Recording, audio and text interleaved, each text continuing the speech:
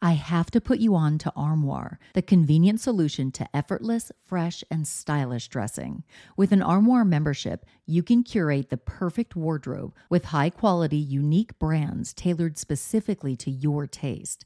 Simply take a 5-minute style quiz, select items from your personalized closet, then your chosen styles arrive at your doorstep in as little as 2 days. When it's time for a wardrobe refresh, just swap out your current pieces for new-to-you styles. I go from professional to the carpool pickup line, so I need a diverse wardrobe. With Armoire, I always have something fresh and on trend for any occasion, without the clutter. I recently edited my wardrobe to staple pieces only because Armoire allows me to add new pieces monthly and return them just in time for me to do it all over again. And by renting rather than constantly buying new clothes, I'm contributing to sustainability. Armoire is currently helping me through my chic era with all the high fashion and edgy options that I am loving. And the empowering aspect of supporting a women-founded and women-led business is so cool.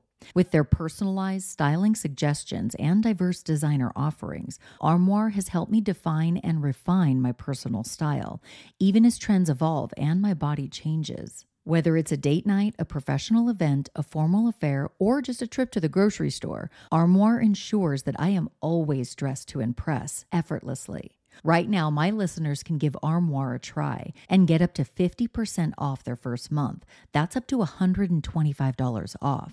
Just visit armoire.style/murderish. That's armoire.style, ARMOIRE.style/murderish to get up to 50% off your first month and never worry about what to wear again. Try Armoire today. The opinions expressed in this episode do not necessarily reflect those of the Murderish podcast. Sensitive topics are discussed. Listener discretion is advised. Hey Ishers, it's Jamie. Thank you for joining me on another episode of Murderish. This episode was made possible by Mott & Bow, the perfect fitting jeans that hug you in all the right places. Today's case was brought to my attention by a Murderish listener who wishes to remain anonymous.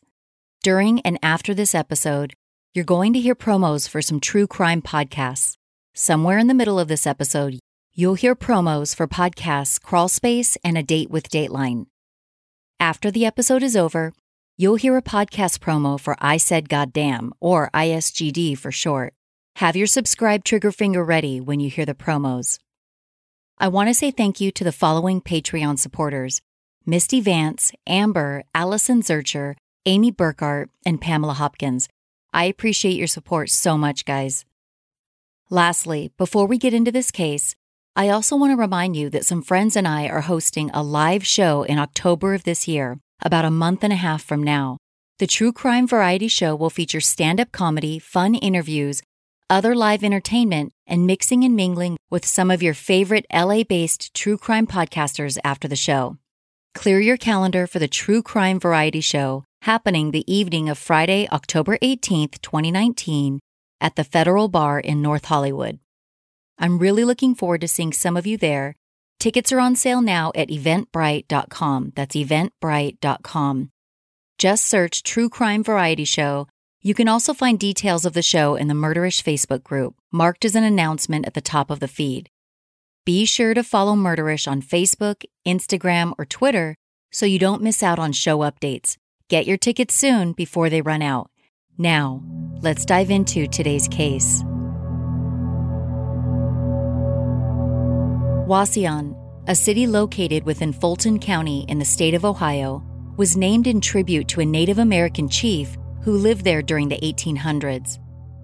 Many Wauseon residents flocked to the town, seeking to escape the hustle and bustle of larger, nearby cities.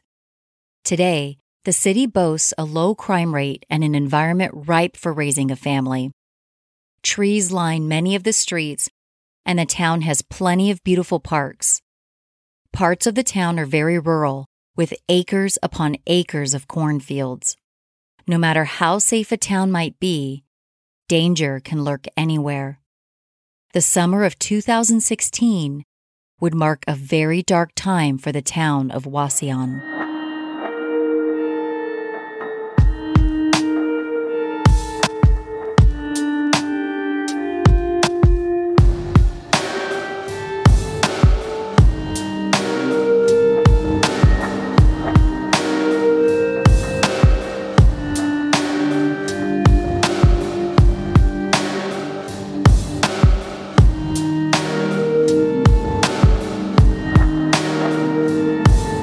July 22, 2016, around 6 o'clock in the evening, a body was discovered off County Road 7. The body was in a freshly dug grave in a cornfield in a rural area of Wauseon, Ohio. The body, discovered by law enforcement, was that of 20-year-old college student Sierra Joggin. Sierra had been missing for 3 days and was last seen alive by her boyfriend of 7 years, Josh Kolosinski. After visiting with Josh on the afternoon of July 19th, Sierra got on her purple bike and began riding home on County Road 6. Sierra was headed back to her grandparents' house, where she lived at the time. Josh accompanied Sierra, riding his motorcycle alongside her to make sure she made it home safely. The two of them lived about 7 miles apart. During their ride down the country road, Josh snapped a picture of Sierra, who smiled back at the camera. At some point during their ride, Sierra encouraged Josh to turn around and ride home. She was fine riding the rest of the way by herself. Sierra was an independent young woman, so it was no surprise that she insisted on riding the rest of the way home by herself. The couple kissed and then parted ways. That would be the last time anyone would see Sierra alive. That photo that Josh took during their bike ride would be the last photo taken of the young woman before she was brutally murdered.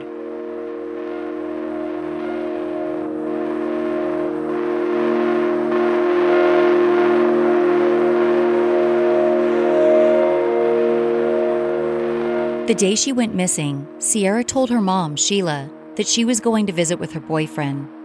The two said goodbye to each other, having no idea of the terrible encounter that was to occur later that evening.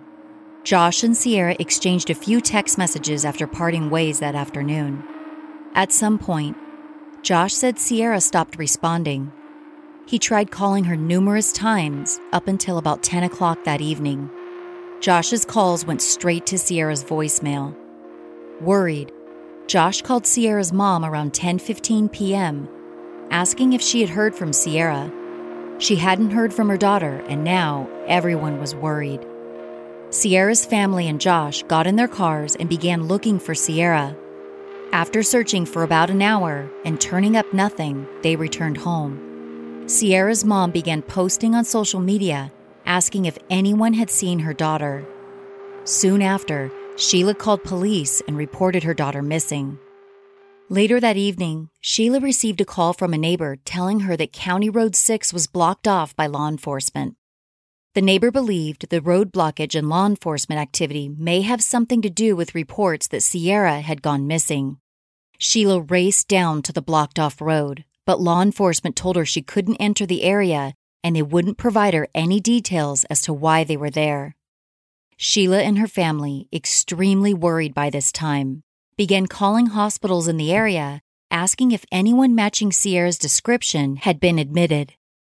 One hospital staff member in Detroit, Michigan, about 100 miles away from Wauseon, told Sierra's family that an unidentified woman had been admitted and the woman matched Sierra's description. Reportedly, the unidentified woman had jumped out of a moving car and was badly hurt. She apparently had escaped a scary situation. Even after learning the woman was badly hurt, Sierra's family hoped the unidentified woman was her. They were desperate to find her. Sierra's family was told the woman had a piercing in her navel and a scar on her lower leg, just like Sierra. The lead appeared to be very promising, but Sierra's family would have their hopes crushed. They eventually learned that the unidentified woman was not Sierra. Tara Ice, Sierra's aunt, said after getting the terrible news that the family is in complete shock and utterly lost. Sierra's mom said depression sank in at that moment.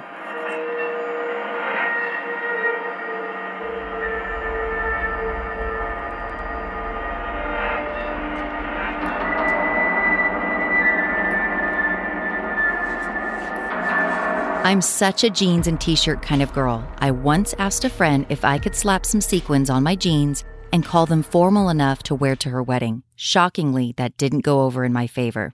The point is, I know a great pair of jeans when I find them, so let me tell you about my newest jeans obsession. Mott & Bow is a kick-ass jeans company that makes high-quality jeans in their own factory, and let me tell you, these jeans rock. I just got my second pair, and this time I went with Mott & Bow's high-rise, skinny bond jeans with slits over each knee. I rocked these jeans recently on a date night out with my husband. I paired them with my favorite band t-shirt and some stilettos, and I felt like $1,000,000. Ladies, you know how a high-end pair of yoga pants suck you in all the right places? Yeah, that's what Mott & Bow jeans do, and they're comfortable at the same time. These jeans keep their shape for days without washing. Mott & Bow offers different styles and colors of jeans for women and men at such a fair price. If you're unsure of which size to order, take advantage of Mott & Bow's Home Try-On program. Order 2 pairs of jeans, only pay for one, then return the pair that doesn't fit using the prepaid return label. Trust me, I am a total jeans snob, and these have become my new favorite. If you're ready to rock jeans that hug you in all the right places, go to mottandbow.com and use promo code MURDERISH for 15% off for first-time buyers. That's mottandbow.com and use code MURDERISH for 15% off.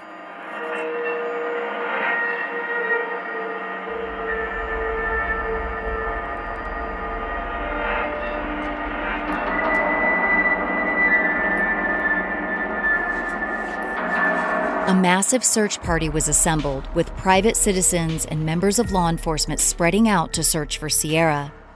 Many of them walked hand in hand, combing the fields of tall corn stalks in search of Sierra. The FBI was brought in. Drones, helicopters, and cadaver dogs were used to aid in the search efforts. A nearby pond was completely drained, but turned up nothing. It was learned later that the reason law enforcement had blocked off County Road 6 the evening Sierra went missing was because her purple bike was discovered abandoned in a cornfield. It was nighttime, and a member of law enforcement, with his flashlight on, noticed a reflection coming off the bike's safety reflector lights. When he walked closer, he saw a bike laying down in the cornfield. Also found near her bike was a screwdriver, a fuse box, a pair of men's and women's sunglasses, a motorcycle helmet, and a sock. The helmet and sock were both stained with blood. This discovery prompted local police to call in the FBI for help, and the search efforts to find Sierra were ramped up. The scene near Sierra's abandoned bike looked a lot like a struggle had taken place there. Corn stalks were broken down and laying on the ground. Tire tracks were also noted in the area. The search for Sierra continued in earnest, and 3 days after she went missing, a raised mound of dirt was noticed in a cornfield. A cadaver dog was brought in and appeared to hit on the area, meaning that it sensed human remains. Law enforcement began digging. They had found Sierra. Sierra's body was buried in a deep hole and found handcuffed with her ankles taped and bound to her wrists with rope. A yellow object had been placed inside of her mouth. Sierra was found not far from where she lived, on a road just over from the road she had been bike riding on the afternoon she went missing. An autopsy was performed and confirmed that Sierra's death was caused by asphyxiation from a large plastic bag that had been placed around her head and attached to an object that was placed inside her mouth. The object in her mouth restricted her airway and resulted in her death. No evidence of sexual assault was found during the autopsy. Born on February 11, 1996 in Sylvania, Ohio, Sierra Catherine Joggin was a thinly built, attractive, and intelligent young woman with brown eyes and light brown hair. Sierra, nicknamed C by some of her friends, was an all-American girl who was described by loved ones as funny, spunky, adventurous, and confident. Sierra played volleyball in high school and was just beginning her life as an adult. After graduating from Evergreen High School with honors, Sierra enrolled in the University of Toledo, where she made the dean's list. Sierra was studying business and was about to be a junior at the time she went missing. Sierra and her boyfriend Josh met when they were just 7 years old, and had remained friends since then. The two began dating during their freshman year of high school. After high school, Josh attended Bowling Green State University, while Sierra went on to the University of Toledo. The couple spoke about getting married, but Sierra wanted to finish college first.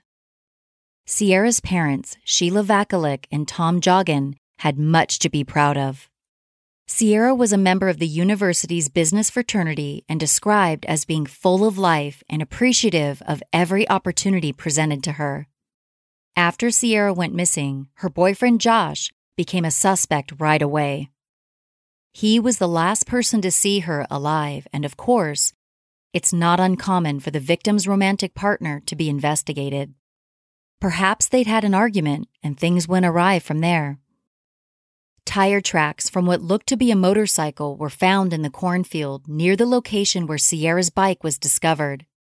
It was well known that Josh owned a motorcycle. He was riding it the evening Sierra went missing. Josh was questioned by investigators, who asked him if he was in possession of his motorcycle helmet. Given that a bloody motorcycle helmet had been recovered in the area near Sierra's bike, investigators wanted to see if Josh's helmet was missing. Josh, however, was able to show them his motorcycle helmet, and ultimately, he was eliminated as a suspect. Investigators began following another lead, which theorized that Sierra may have been taken by a man seen driving a van in the area where she went missing. Someone called in the van's license plate to police and reported that the driver was driving erratically. That lead, however, went nowhere. Having no other solid leads to follow, investigators began visiting homes located in the area where Sierra went missing. They eventually ended up at a home located about a mile away from the cornfield where Sierra's bike was discovered. The small home was owned by a 57-year-old man named James Worley, who lived there with his mother. A quick glance at Worley showed that he had several scratches on his arms and bruises on his legs, markings that would be consistent with a struggle of some sort.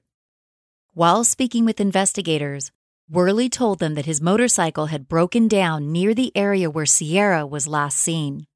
He admitted he had been riding it the day she went missing, but it broke down. At which time, according to Worley, he began pushing the motorcycle back home through the cornfield.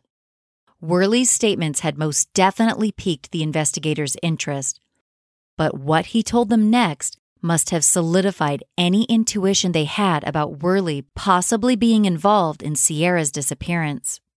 Worley told investigators that when his motorcycle broke down, he lost his screwdriver, sunglasses, fuse boxes, and his helmet.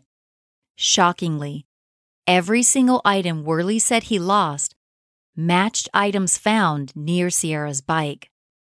During their conversation, investigators said Worley made a statement they found odd. After they questioned him about blood found on the motorcycle helmet, Worley commented that he didn't steal anything or kill anyone. This statement was out of place given that investigators never asked him about killing anyone, and this was before Sierra's body was found.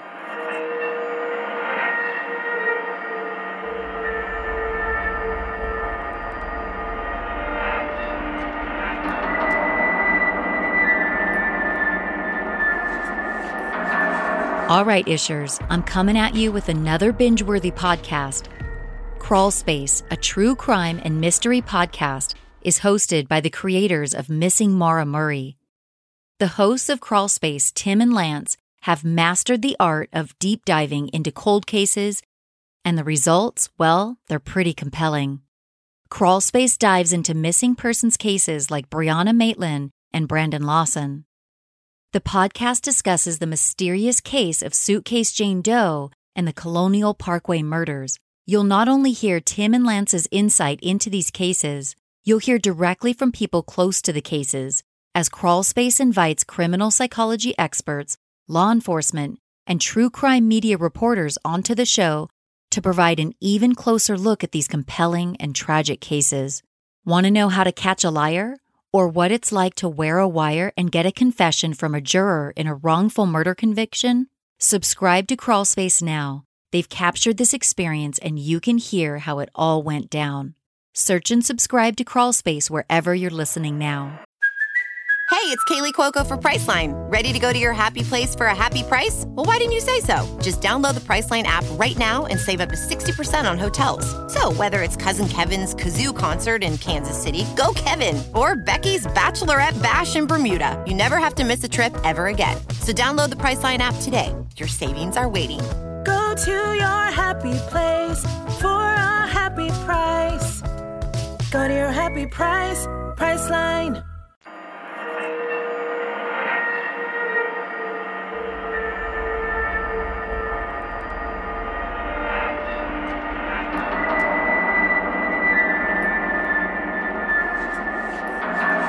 Given everything they learned after speaking with Worley, police arrested him the same day they came upon his home, 3 days after Sierra went missing.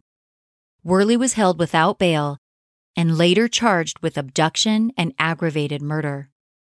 A search of Worley's residence and DNA testing would unveil a treasure trove of disturbing evidence. At Worley's home, Sierra's blood was found on his motorcycle. Duct tape was also found to have Sierra and Worley's DNA on it. The search also yielded a ski mask, zip ties, and mace, all found inside of Worley's truck. Worley had a barn on his property, and police found the most unsettling items in there. Inside the barn, investigators found a freezer, which had been dug into the ground and concealed. When the freezer was lifted out of the ground, investigators saw that it had bloodstains on it. The freezer was hidden behind some carefully placed stacks of hay, inside what appeared to be a secret room inside the barn. Inside the hidden room, there was blood on the walls.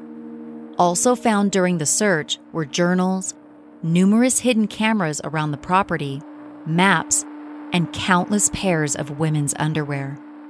The underwear, along with many other female clothing items, were found inside of Ziploc bags which had all been labeled. One of the bags was labeled Daisy Dukes. DNA tests determined that blood found on the motorcycle helmet and a pair of sunglasses found near Sierra's bike belonged to James Worley. After Sierra was reported missing, with help from the FBI, investigators pinged her cell phone and were able to determine that her phone was still in the area where she was last seen by Josh. Prior to pinging her cell phone, investigators tried tracing her location with the Fitbit she often wore, but that didn't work. The FBI was also able to determine that Worley's cell phone had been in the location where Sierra's bike was discovered. It was determined that Worley's phone was in that location for 2 hours the day she vanished. The investigation also uncovered that Worley had been in the area where Sierra's body was found.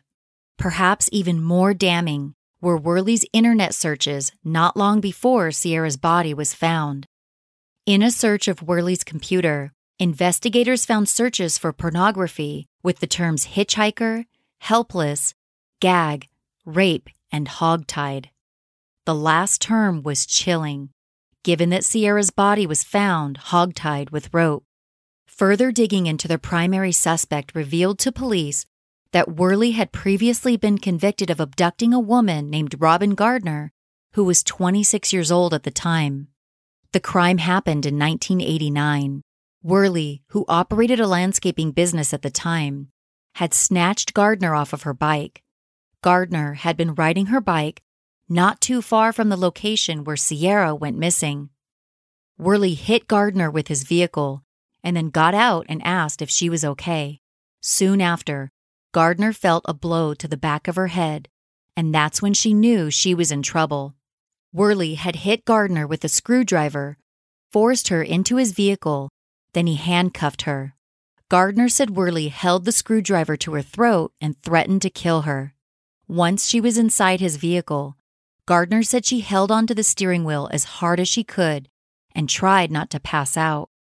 Just then, Gardner said a man passed by on his motorcycle. She said she flailed around as much as she could in hopes the passing motorcyclist would see that she was in trouble. Thankfully, he noticed and pulled his motorcycle over. Gardner was able to escape from Worley's vehicle, and she began running over to the man, who took her to a safe place to call police. Stunningly, when Gardner led police back to the scene where she had been abducted, Worley was still there. Worley told police that he wasn't trying to hurt Gardner. He said he was trying to keep her from leaving the scene of an accident, which he said she caused by cutting off his truck while she was riding her bike. Police were not buying Worley's story. He was arrested and charged for the crime. In a letter to Judge Charles Donaghy, Worley wrote, "My family and myself are good, decent, and very honest people." Despite what he wrote in the letter, Worley ultimately took a plea deal for an abduction charge. The judge sentenced him to 6 to 10 years in prison. Worley only ended up serving 3 years, let out for good behavior. Understandably, Gardner took the news of Sierra's death very hard, given what she'd been through with Worley back in 1989. When she learned that Sierra was missing, she immediately called police to tell them her story. The crimes were glaringly similar. Both victims were young women riding bikes alone near a cornfield during the summer. Worley assaulted Gardner with a screwdriver, and a screwdriver was found near Sierra's abandoned bike. James Worley was mandated by the court to see a therapist after he was convicted of abducting Robin Gardner. According to documents, Worley told his therapist he learned from each abduction he had done, and the next one he was going to bury. Chilling words given that Sierra was found buried. Worley's comments also alluded to more possible victims.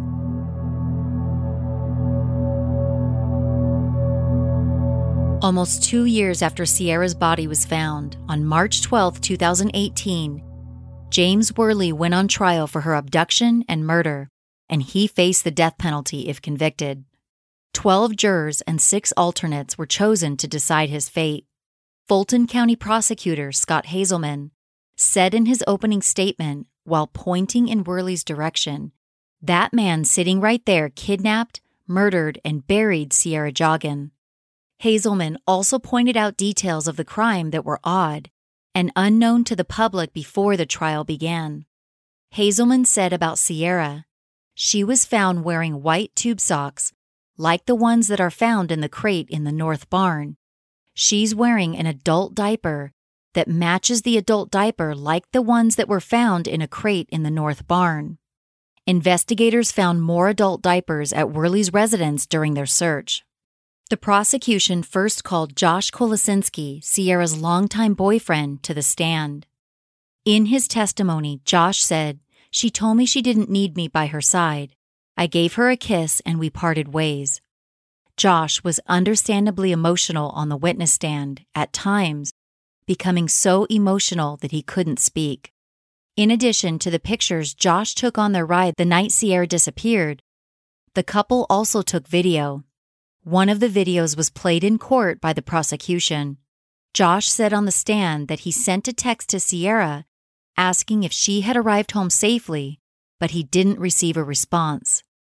Worried, Josh called Sierra's mother, Sheila. Not long after that, Sierra was reported missing and the search began. The prosecution told jurors about all of the evidence they had collected, which linked Worley to the crime. The cell phone data showing that Worley had been at the scene of the crime for 2 hours, the personal items of Worley's found at the scene, some of which contained his and Sierra's blood, and the internet searches for pornography on Worley's computer, one of which used the word hogtied. The prosecution called Lucas County Deputy Coroner Dr. Cynthia Beiser to the stand. Dr. Beiser, in vivid detail, testified about Sierra's final moments and her findings during the autopsy. Given the graphic nature of Dr. Beiser's testimony, Judge Robinson recommended that Sierra's family excuse themselves from the courtroom during her testimony. Jurors were given autopsy photos to view as Dr. Beiser testified about the injuries on Sierra's left leg and the rope used to bind her body. During the autopsy, Dr. Beiser found a cut on Sierra's forehead, as well as a broken tooth in the front of her mouth and a hairline fracture in the back of her skull.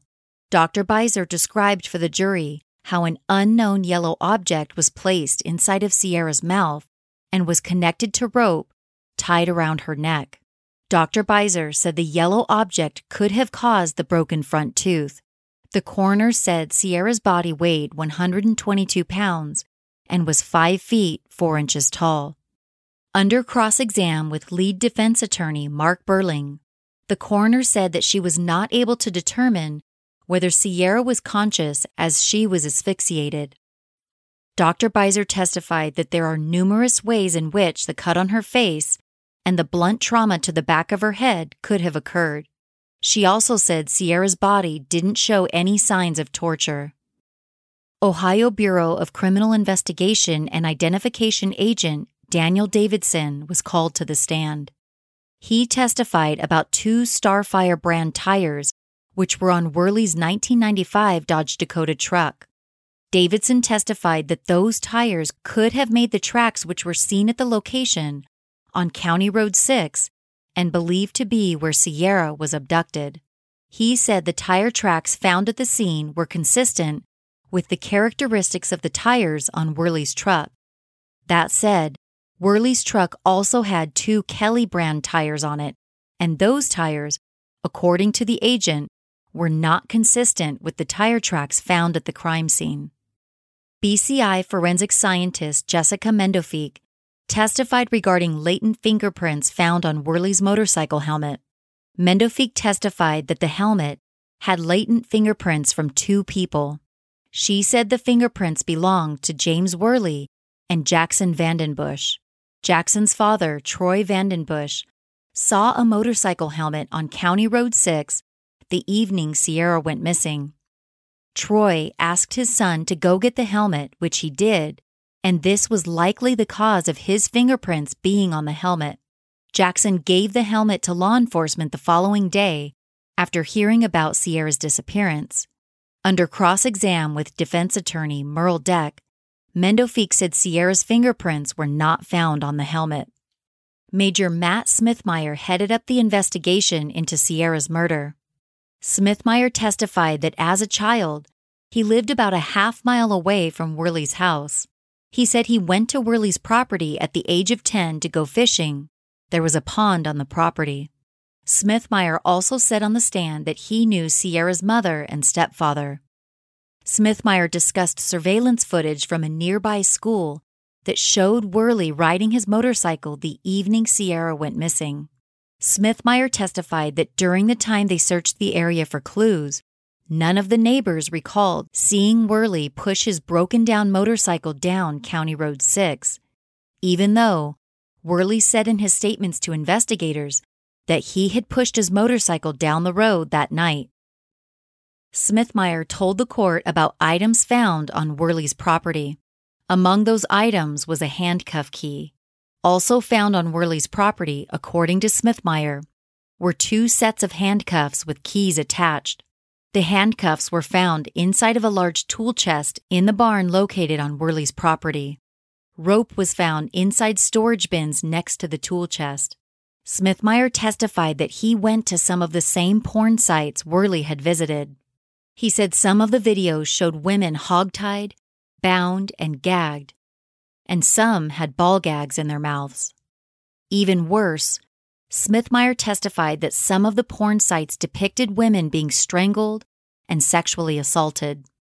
The yellow object found in Sierra's mouth, later determined to be a dog toy, served as a ball gag. Defense attorney Deck pointed out during cross-exam with Smithmeyer that the women depicted in the videos were models who were only acting out scenes. Robin Gardner, Worley's previous victim, was the last person to testify at trial. Gardner recounted on the stand her terrifying encounter with Worley during the summer of 1989. She said on the stand, "He says, 'Get in the truck or I'm going to kill you.'" Gardner was sitting only feet away from the man who almost killed her. She said she broke down after testifying, overcome with emotion. The defense did their best to counter all of the evidence presented by the prosecution. They claimed that items found on Worley's property, such as handcuffs and underwear, were in connection with a porn studio Worley was planning to establish. They claimed the motorcycle helmet and other items found at the scene were left behind when Worley's motorcycle broke down before Sierra went missing. 2 friends of Worley's were called to the stand by the defense. Both friends had known Worley for many years. Under cross-exam, one of the friends confirmed that the helmet found at the scene was one that he purchased for Worley a few years before. Also under cross-exam, the other friend testified that he and Worley would watch porn and smoke pot together. The friend also testified that Worley told him previously that he wanted to establish a porn studio inside the barn on his property. At the time, according to the friend, Worley was growing pot plants. The friend also said on the stand that Worley's motorcycle had electrical issues, but it never left him stranded. It seems the prosecution was attempting to rebut Worley's claims that his motorcycle broke down the day Sierra went missing.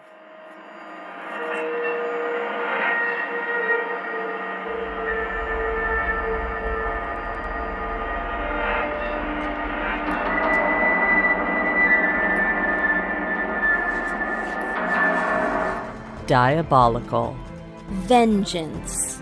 Betrayal. Bad hair. Leaning. Hi everyone, this is Kimberly. And this is Katie. And we have a weekly podcast called A Date with Dateline, a recap of Dateline episodes. We talk about important issues like grainy surveillance footage, cell phone towers, Andrea Canning's white jeans, and Mankey's hankies. We delve into the details of any victim who's ever loved life or lit up a room. So find us on Twitter, Instagram, Facebook, and iTunes to make A Date with Dateline. And remember, don't watch alone. A Date with Dateline is a podcast hosted by 2 professional amateur true crime TV experts with no formal training but evidence lockers filled with snark and uninformed opinions.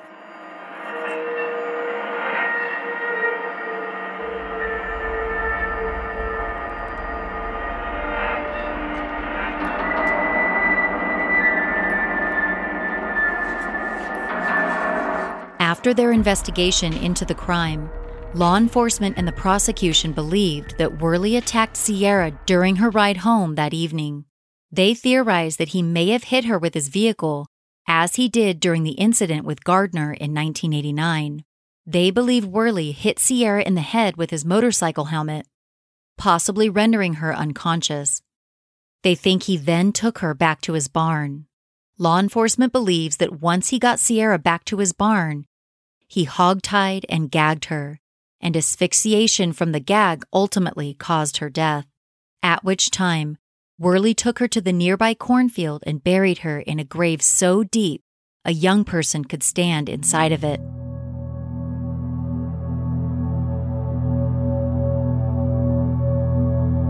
After 2 weeks of trial, the jury deliberated for just 6 hours and found 58-year-old James Worley guilty of kidnapping and murdering Sierra Joggin.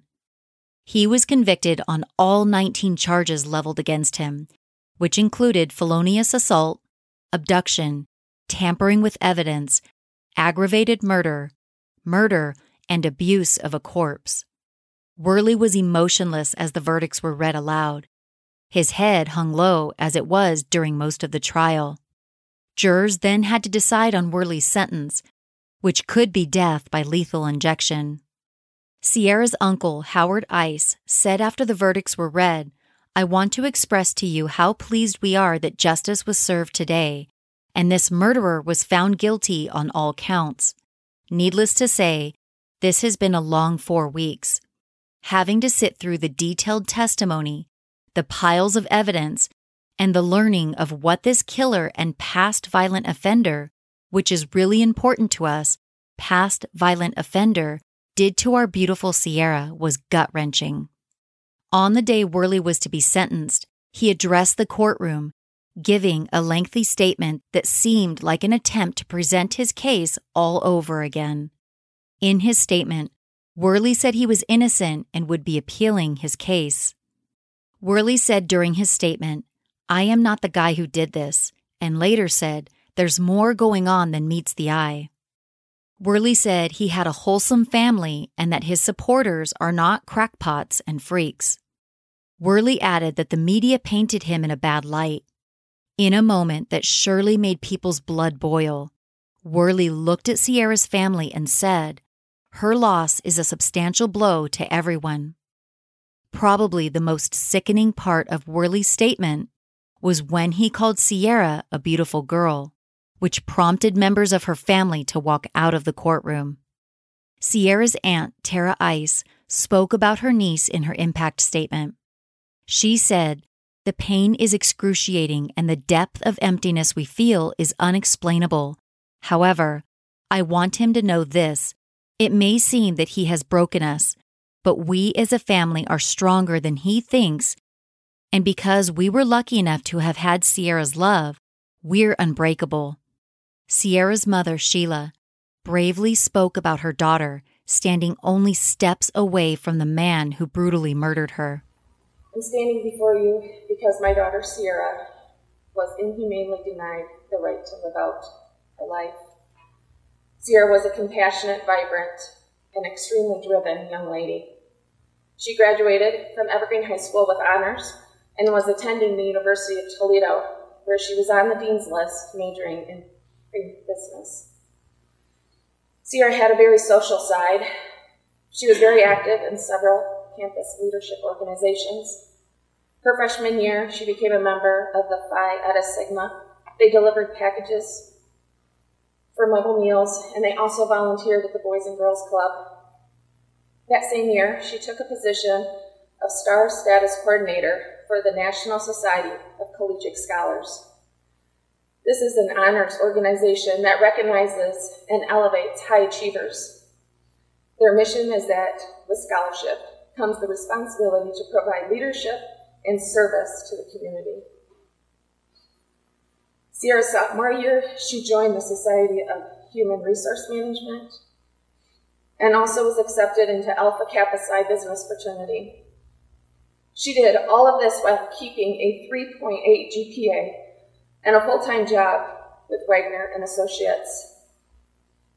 These experiences and opportunities were very important to her, and she consumed as much as she could, but nothing was as important as her family. Sierra made it a point to know all of the younger kids' activities, school concerts, trips to the zoo, and definitely camping trips. A 20-year-old college student with a busy social life and a work life made it a priority to spend time with her younger brother and sister, cousins, aunts, and uncles. This was a soul that embraced living and everything that it had to offer. It is hard to put into words the feelings I have experienced over the last year and 9 months. The hole that will never heal in my heart. You need a moment, ma'am.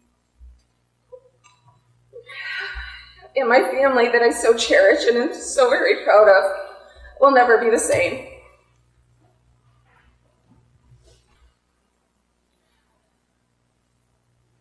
I sat in this courtroom and I listened to the actions of a man who intimidated and dominated another human being. A man who acted out a sick and distorted scenario that he had played over and over in his mind. A man that showed no remorse for what happened to my daughter, to what my family was going through, or to what the jurors had to witness during this trial. As a mother, I should never have to explain to my 9 and 11-year-old what capital punishment is. I worry about the memories surrounding Sierra's death. My son was excited to be celebrating his birthday on July 21st, but now that is forever going to be a dark time for him. My youngest daughter was home and witnessed the utter chaos and emotional turmoil that was going on while we frantically tried to figure out what was happening. Their world was shattered, their innocence tainted by this heinous event that happened so close to home. For them, justice has been served, and the person that committed this crime is being held accountable. I on the other hand, am not finding comfort in that he is just being held accountable. I continually ask why. Why her? Why didn't she get away? Why didn't we find her sooner? Why? For me, the death penalty is what he deserves. Toward the end of her statement, Sheila spoke about her campaign for Sierra's Law, which would implement a register for violent criminals. She wanted a registry to exist not just for sex offenders, but also for other violent offenders. After Worley's rambling statement and victim impact statements, the judge sentenced Worley to death for his crimes, saying to the convicted killer, "If I thought there was a snowball's chance in hell that you were innocent, you would be looking at life," and then he banged his gavel. Worley's execution date was scheduled for June 3rd of 2019. The execution, however, was postponed due to appeals. Investigators and other experts have good reason to believe that James Worley had other victims. Charlene Cassell, a clinical psychologist who works for Court Diagnostic and Treatment Center, remarked about the evidence uncovered at Worley's home, saying it was horrific. She said it was like something you would read out of a novel on serial killers and so forth. Cassell went on to say, "All these pieces together seem to me to indicate somebody who was into a serious pattern of activities, sadosexual are what comes to mind." Cassell indicated that Sierra Joggin was likely not Worley's only victim. She pointed to the area being rural as one of the reasons he may have been able to commit crimes and not get caught. Cassell said, "I would suspect there's a possibility of other victims who either did not survive or who got away." Law enforcement believes Worley fits the profile of a serial offender, based partially on the fact that he kept journals, receipts, and video memorializing his crimes. Although the evidence points toward the likelihood of other victims, no other victims have been identified as of the current date. Prosecutors in Sierra's case believe Worley may have been responsible for the abduction and murder of 14-year-old Lori Ann Hill. Lori Ann went missing in 1985. The young girl's naked body was discovered 4 days later in Wauseon. Prior to Worley's criminal trial, Sierra's family filed a wrongful death lawsuit against him. The civil suit, filed 9 months after Sierra's death, alleged that Worley was responsible for Sierra's death, and the suit went after Worley's assets. Filing the civil suit was not for financial gain, as Worley had previously been declared indigent or extremely poor. Sierra's family only wanted to gain access to Worley's property so they could demolish it. The property represented horrible memories for Sierra's family, and understandably, they wanted it gone. Sheila's attorney for the civil suit, Jerome Phillips, said of Worley's barn, "How would you like to drive by a barn where you believe your daughter was killed on a regular basis because you live in the area?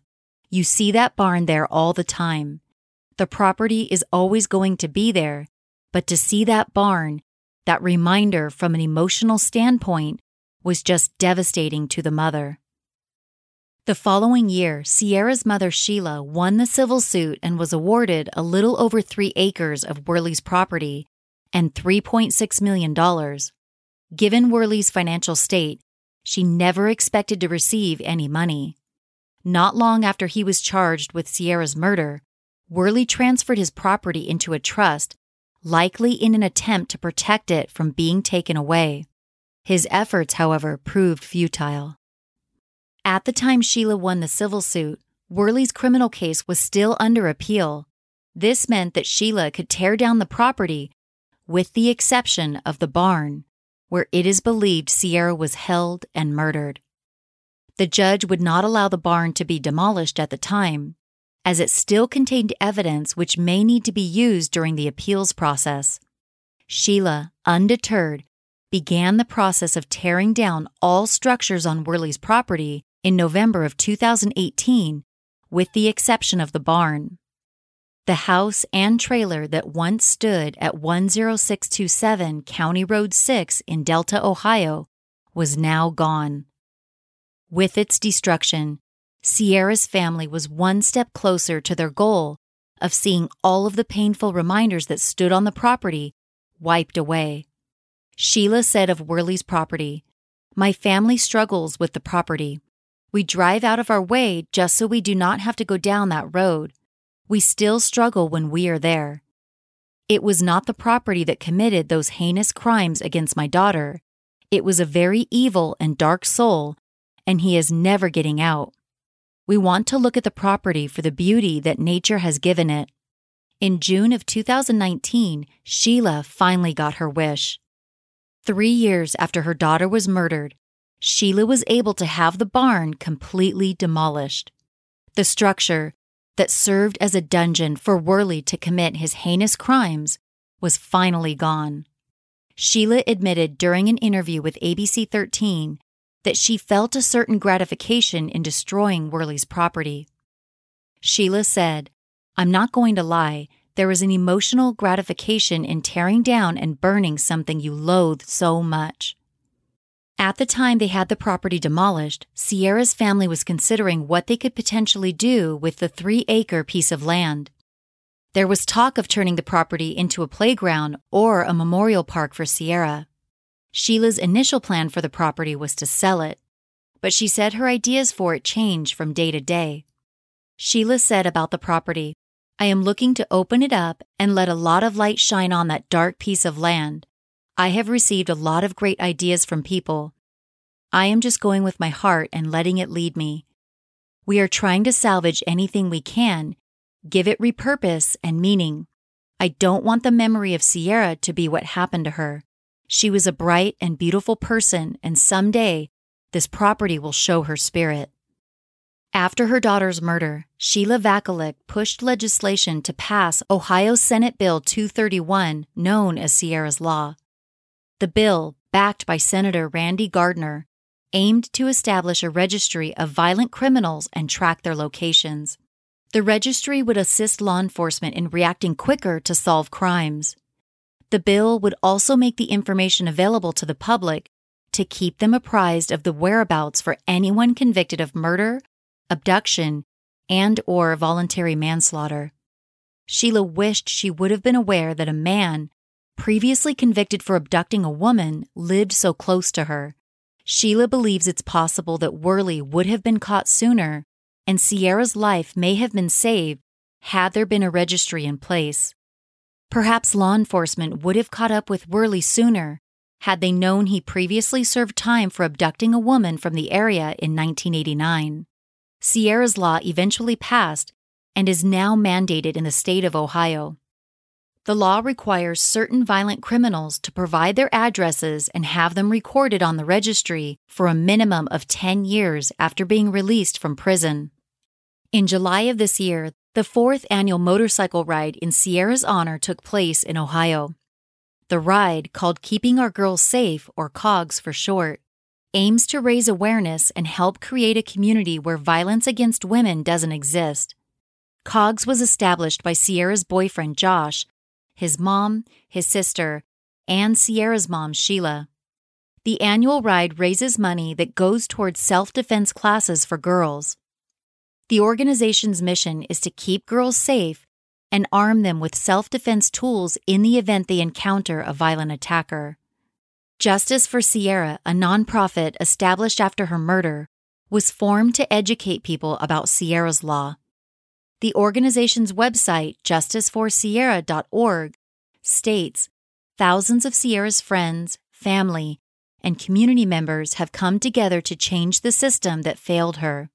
The website points out that Sierra was abducted and murdered by a repeat violent offender, a crime Sierra's family believes could have been prevented had a violent offender registry existed at the time of her murder.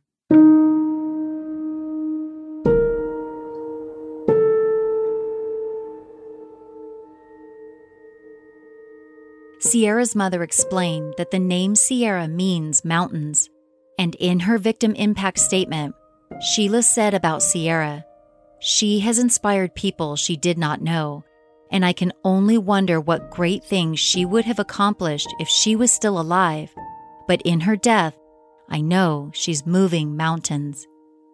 James Worley currently sits on death row at the Chillicothe Correctional Institution while his criminal case goes through the lengthy appeals process. Perhaps in the process, investigators will be able to bring justice to families of Worley's other potential victims.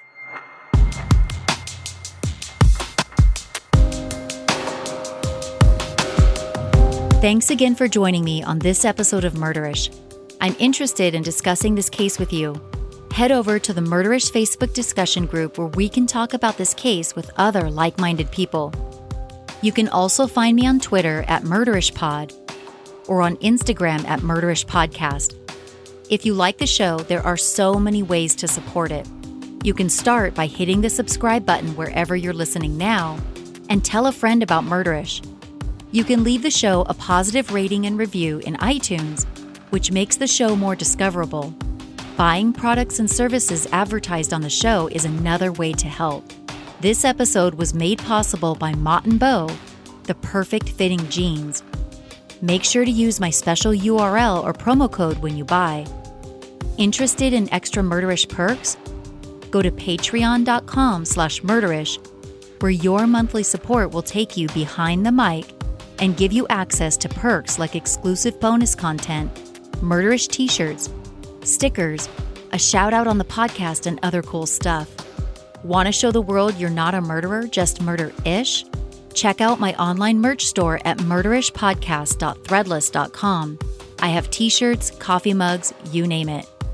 If you have any comments or questions, or if you'd like a copy of episode source material, email me at murderishjami@gmail.com. That's murderishjami@gmail.com. Murderish is mixed and mastered by John Buchanan of Audio Editing Solutions. Music in this episode was composed by Nico of We Talk of Dreams. This episode was researched and written by me. As always, Ishers, thank you for joining me on another episode of Murderish. And remember, listening to this podcast doesn't make you a murderer. It just means you're murder-ish.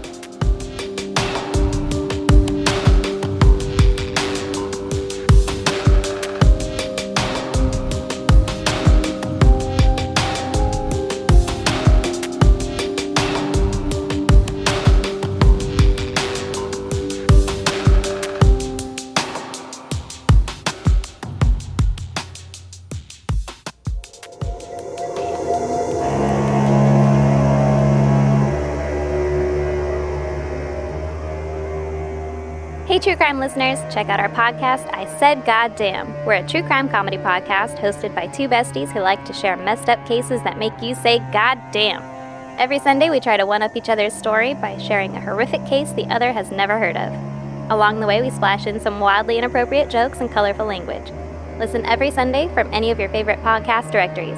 Also, follow us on Twitter at ISGD Podcast or visit our website, isgdpodcast.com.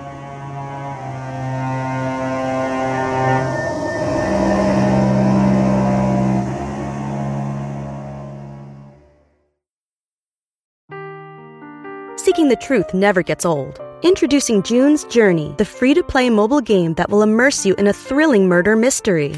Join June Parker as she uncovers hidden objects and clues to solve her sister's death in a beautifully illustrated world set in the Roaring '20s.